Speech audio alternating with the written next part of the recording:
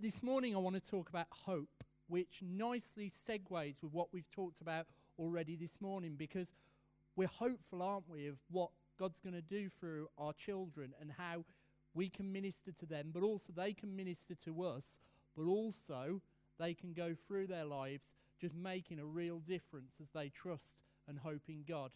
And to help us to sort of, as we used to say, camp around a bit of word today, the word I want to use is a very well-known bit of scripture. And it's the scripture of Jairus' daughter, but also the woman with the issue of blood. And if you'd like to turn in that to your Bibles, it's Mark 5:21-43. If you don't have a Bible, put your hand up and a steward will come and beat you up. But it's good, isn't it? We say this, check what we're saying. When we're using lots of Bible verses, check, read, see what they're saying to you. And also check we haven't just made them up. So Mark 5:21-43. And before we start this, I'm going to ask you two rhetorical questions. And rhetorical means you don't need to answer me, so don't start shouting back or anything like that. But the two questions I want you to think about are, first one is, are you in battles? So are there battles that you're in? So think about that. And the second question is, would you say you've got hope? Because it's very easy to say, yeah, we're in battles, but we're letting the battles take over us. But hope, that gives us confidence to take on these battles and be part of them, know that God's there for us. So let's read this scripture together. So Mark 5, starting at verse 21. When Jesus went in the boat back to the other side of the lake, a large crowd gathered around him there. A leader of the synagogue named Jairus came there, saw Jesus and fell at his feet. He begged Jesus, saying again and again, "My daughter is dying. Please come and put your hands on her so she'll be healed and will live." So Jesus went with him. A large crowd followed Jesus and pushed very close around him. Among them was a woman who had been bleeding for 12 years. She had suffered very much from many doctors and had spent all the money she had. But instead of improving, she was getting worse. When the woman heard about Jesus, she came up behind him in the crowd and touched his coat. She thought, if I can just touch his clothes, I will be healed. Instantly, her bleeding stopped, and she felt in her body that she was healed from her disease.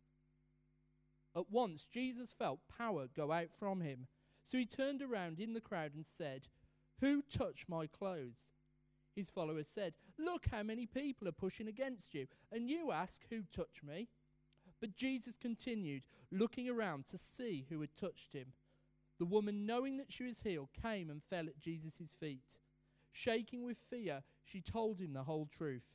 Jesus said to her, "Dear woman, you are made well because you believed. Go in peace, be healed of your disease." And while Jesus was still speaking, some people came from the house of the synagogue leader. They said, "Your daughter is dead. There is no need to bother the teacher anymore." But Jesus paid no attention to what they said. He told the synagogue leader, "Don't be afraid, just believe." Jesus let only Peter, James and John, the brother of James, go with him. And when they came to the house of the synagogue leader, Jesus found many people there making lots of noise and crying loudly. Jesus entered the house and said to them, "Why are you crying and making so much noise? The child is not dead, only asleep." But they laughed at him. So after throwing them out of the house, Jesus took the child's father and mother and his 3 followers into the room where the child was. Taking hold of the girl's hand, he said to her, "Talitha kum." This means, "Young girl, I tell you to stand up." At once the girl stood right up and began walking. She was 12 years old. Everyone was completely amazed. Jesus gave them strict orders not to tell people about this. Then he told them to give the girl something to eat. So what we see there is 2 people, or two groups of people who met Jesus, and they'd gone through a trial each, but then they believed and something happened. Now the first person, well, we sort of encounter Jairus first, don't we? But the first person with a resolution is the woman with an issue of blood. Now, I'm being very honest here, and don't laugh, but it's only a few years ago I actually knew what an issue of blood meant in the Bible. I thought it meant just she had haemophilia or something like that. I didn't realise, gents, what it actually means. But women, you know, don't you? And the fact for her that this was such a problem, it wasn't just the normal cycle. This was something that was causing her huge distress throughout these 12 years she had.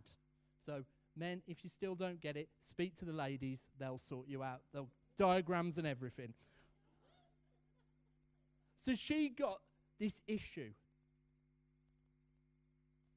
And this had been going on for 12 years. And as you look through stories of people who encountered Jesus, most of them don't have an issue that just was like that suddenly, I'm walking along, minding my business, then out of a cloudy coloured sky or whatever it's called, bam, an issue hit. This is really hurting me, but I'm going to go and speak to Jesus and it's better. When you read through the scriptures, that is not what happened. Most people have had issues that have gone on for a long time.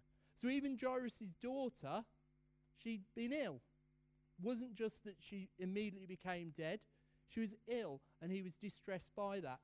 But when you look, you've got people who, it says they were ill for 38 years. I think that was the guy by the pool, wasn't it? The pool of Bethesda. There are also people who are ill their whole life, and issues that they've been struggling with for a very long time. Another thing that commentators say is that a lot of these people may not have encountered Jesus for the first time when he came past and met with them when we meet them in scriptures.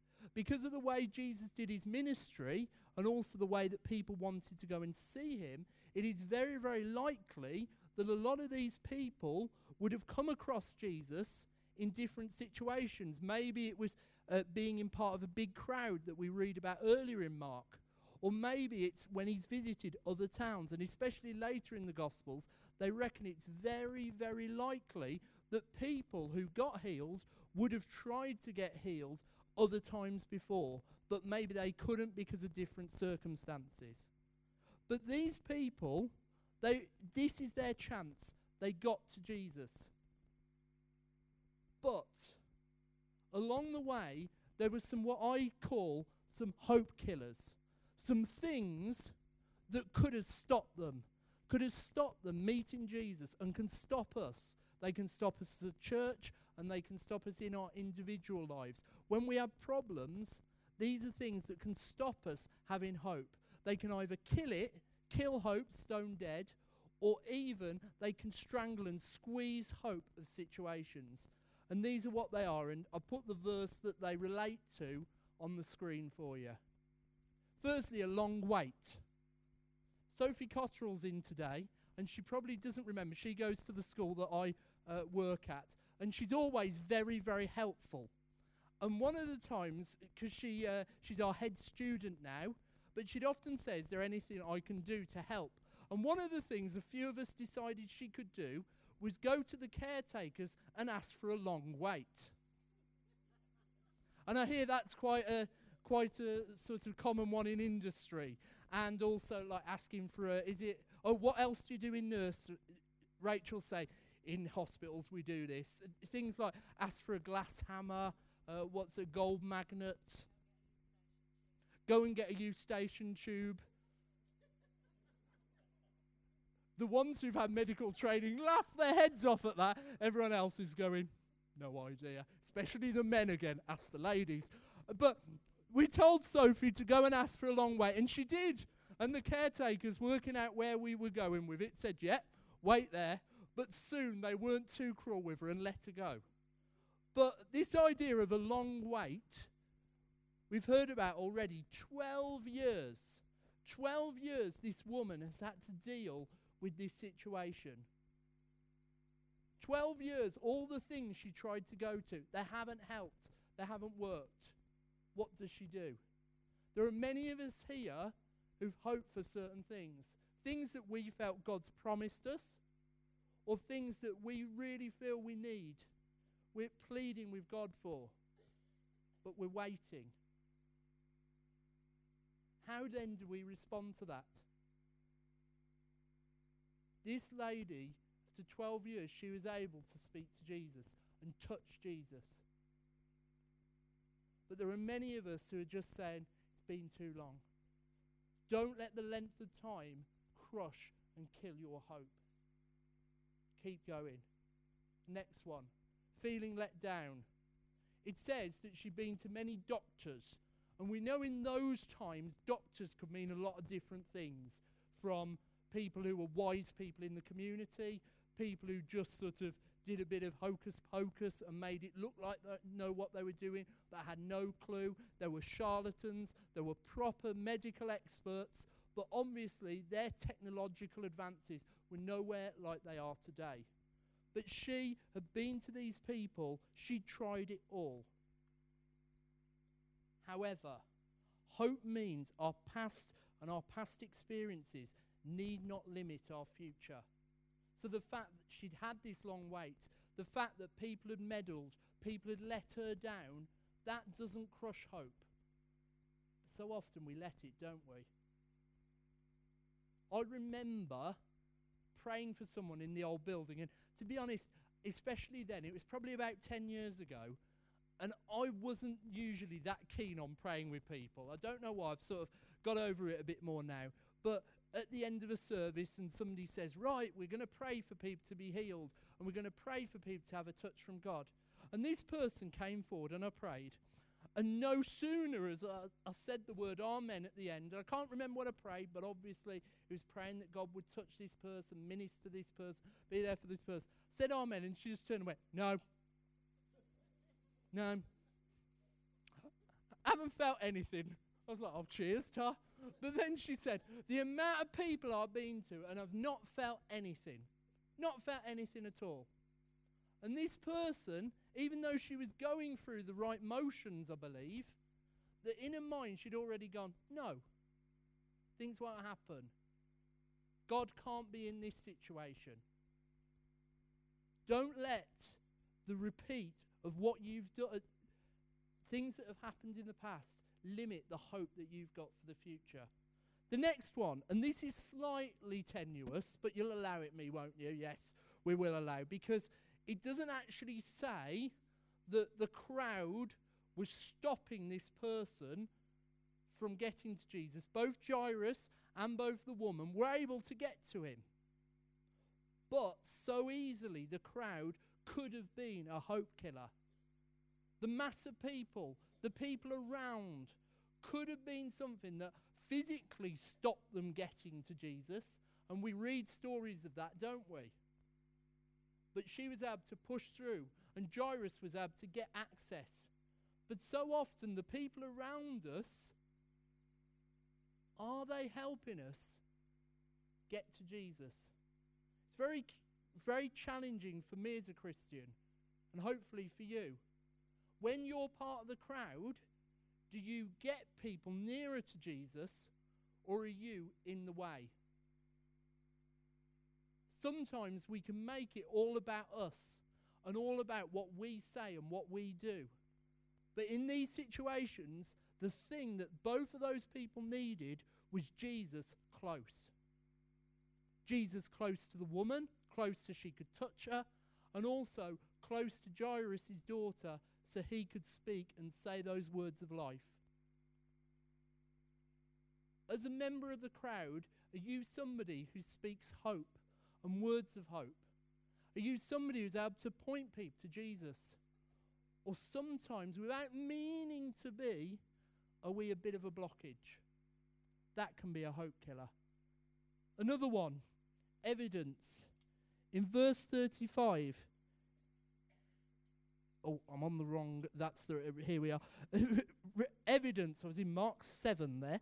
Evidence, it says here, while Jesus was still speaking, some people came from the house of the synagogue leader. They said, "Your daughter is dead. There is no need to bother the teacher anymore." That is evidence, isn't it? And it's very clear in that sense that she's dead. There is nothing you can do. Don't bother Jesus. But in this situation, Jesus was able to go further and do more than the evidence shown. Jesus was able to minister in a way that they never knew at all. The evidence was saying one thing, but Jesus was able to do another. And then in verse 40, conventional wisdom. When Jesus came in to see the girl, they laughed, didn't they? The people who were there to comfort, people who were there to help the family, they laughed. And I love it when Jesus just sends them out and goes, "Get out of the way." But conventional wisdom is saying there is nothing that can be done. But Jesus is on the case here, and hope is still alive. Now I want it to be very clear that just because we're talking about hope, it doesn't always mean we get what we want and we get the route that we think will happen. That is very clear. And I didn't realise, I thought hope was mentioned throughout the Bible from almost Genesis throughout to the end. But actually, the word hope doesn't come in much in the Old Testament, the early part of the Old Testament. The theme of hope is very much there, isn't it? Because it's all about how God rescues us from the sin straight away from the garden, and hope throughout. And all throughout Israel's history, the hope against oppression, the hope against dark forces around them. But actually, hope in the truest form, one of the first times it's mentioned is Naomi. And Naomi was the mother-in-law of Ruth. And the first time it's really mentioned in this context, she's basically saying, "I've got no hope at all. My husband's dead. My 2 sons are dead. Nothing can happen." And this is the point where Ruth and the other daughter-in-law are making a decision. What do they do? Do they stay with Naomi or do they go? Should I stay or should I go now? And what they're going to do is make a decision based on what Naomi's saying to them. And Naomi says, "If I had hope that I would have sons and I'd have a husband again, great. But I'm too old. It's not going to happen. There is no hope." The hope that then happened wasn't that suddenly her husband came back to life and her 2 sons came back to life. That is not what happened at all. But because of the faithfulness of Ruth, the Moabitess, who then said, "No, I'm going to stick by you. I'm going to be with you, Naomi. And we're going to journey this together," a new hope came out. A new future for that family. So Naomi dearly would have wanted her husband and her sons back. That didn't happen. But through Ruth's actions and God working with that family, a group came forward that would bless Naomi, but also bless Israel.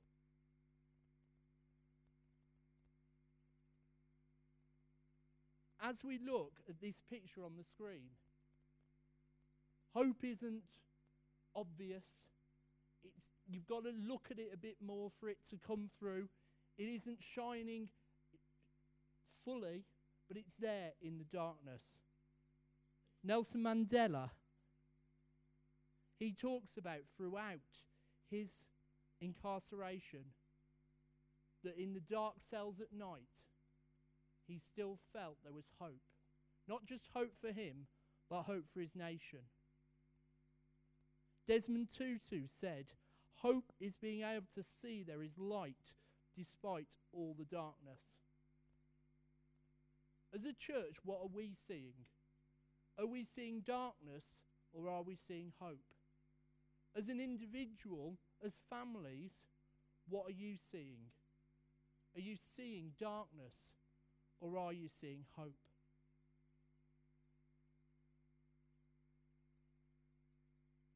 It's very clear what our hope needs to be built on. And Paul talks about this a lot. A lot of the songs we sing about hope are based on scriptures. For example, one of my favourite songs growing up, because it was quite lively, was one called Jesus is King and I Will Extol Him. And it says, we have a hope that is steadfast and certain, gone through the curtain and touching the throne. And that's based on Hebrews 6:19. We have this hope as an anchor for the soul. It means we enter the inner sanctuary behind the curtains.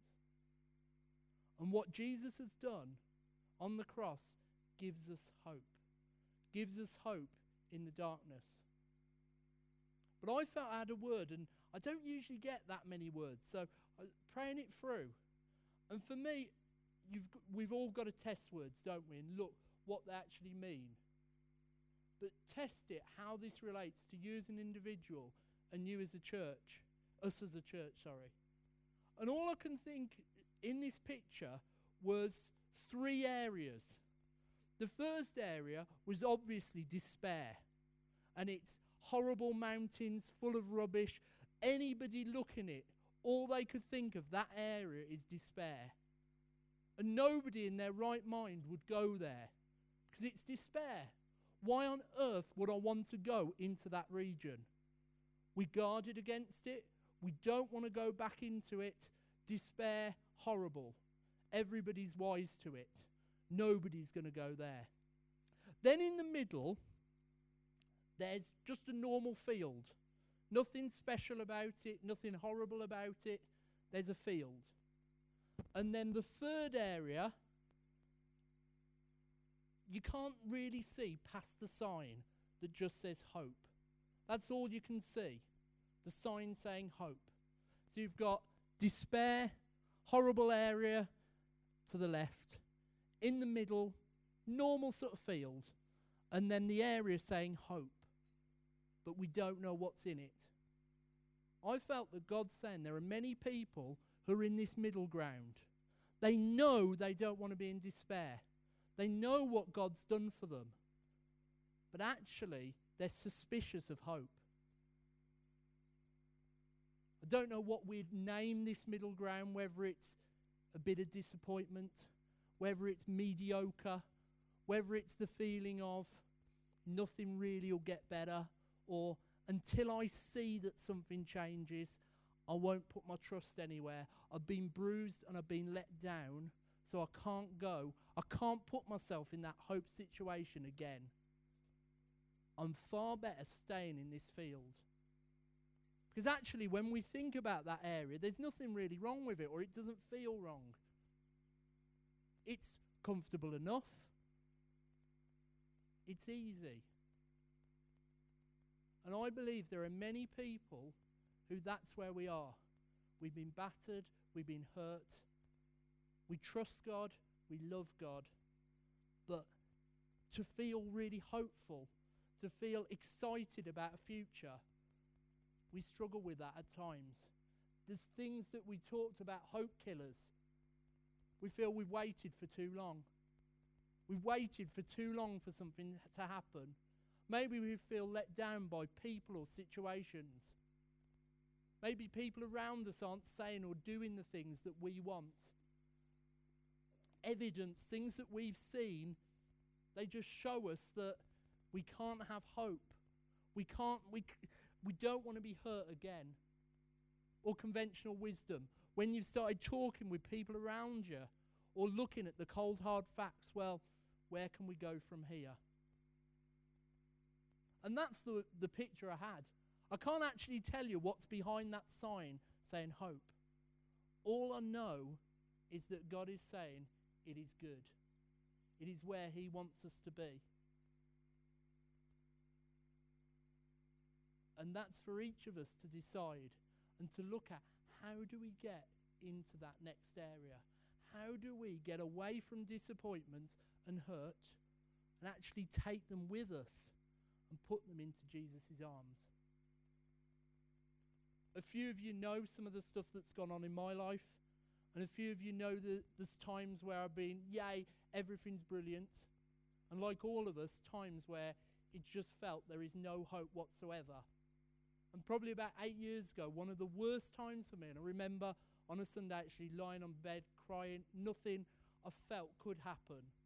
There were so many things I felt I'd lost and wouldn't come back. And 2 words were given to me. One, I just felt God gave to me, and one was somebody from the congregation didn't know the situation at all, sent. And there were 10 words. There is 2 on the one word and 8 on the other. Paul, that adds up to 10, doesn't it? Yep. He was about to get his socks off so he could start counting, but no, we got that. 10 words. The first one was from Exodus 3:14 to 15. It's when God's speaking to Moses, and where he's saying why Moses should trust him. And it was, I am. 2 words, those 2 words meant so much to me in that situation. And still now, whenever I hear it, make me tingle, because those 2 words, when everything seemed to just crash around me, knowing that God is there and God was there for me. And the other 8 words, and I did try a lot of times last night counting to check it was 8, so if it's 9 or 7, I'm just a bit thick. But it's Psalm 34:8. It was a song we sung a lot at the time, but very strongly I felt God speak to me and say, taste and see that the Lord is good. And at the time I didn't know what to do with that. But I can definitely see, as nowadays, looking back, I tasted and I saw that God was good. Does it mean I didn't have hurt? No, not at all. Does it mean everything happened the way I wanted? No. Lots of things I just didn't want to happen, happened. But I saw that God was there. I think as a church, we've been listening to words, haven't we? Been listening to what God says. But it's important we make those words really sink in and we grasp them.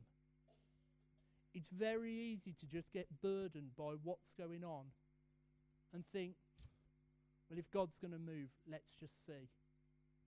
But it's about putting ourselves in that situation where we're resting on God, we're with God, we're in that hope section with him and letting him lead us. When I was thinking about that picture, I thought, well, is the middle area, that sort of disappointment area, is that the wilderness? Because often we talk about the wilderness, don't we?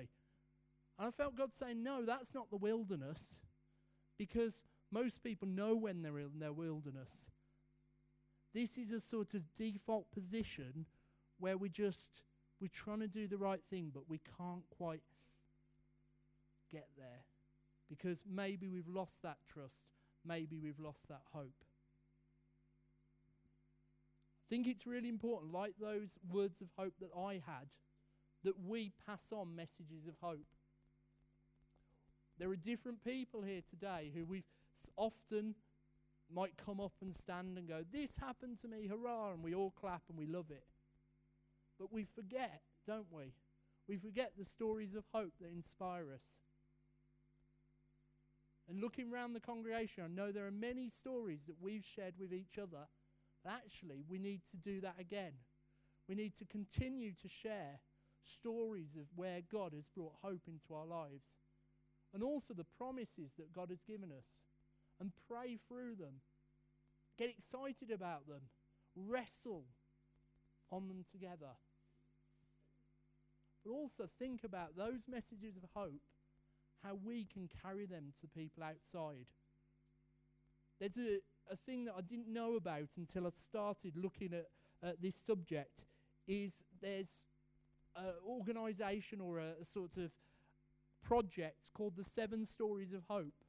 And when you look online, it's all about 7 stories about Jesus and hope, and how then you can explain them to people around. So if you do a Google search, if you know what that is, you can easily look 7 stories of hope.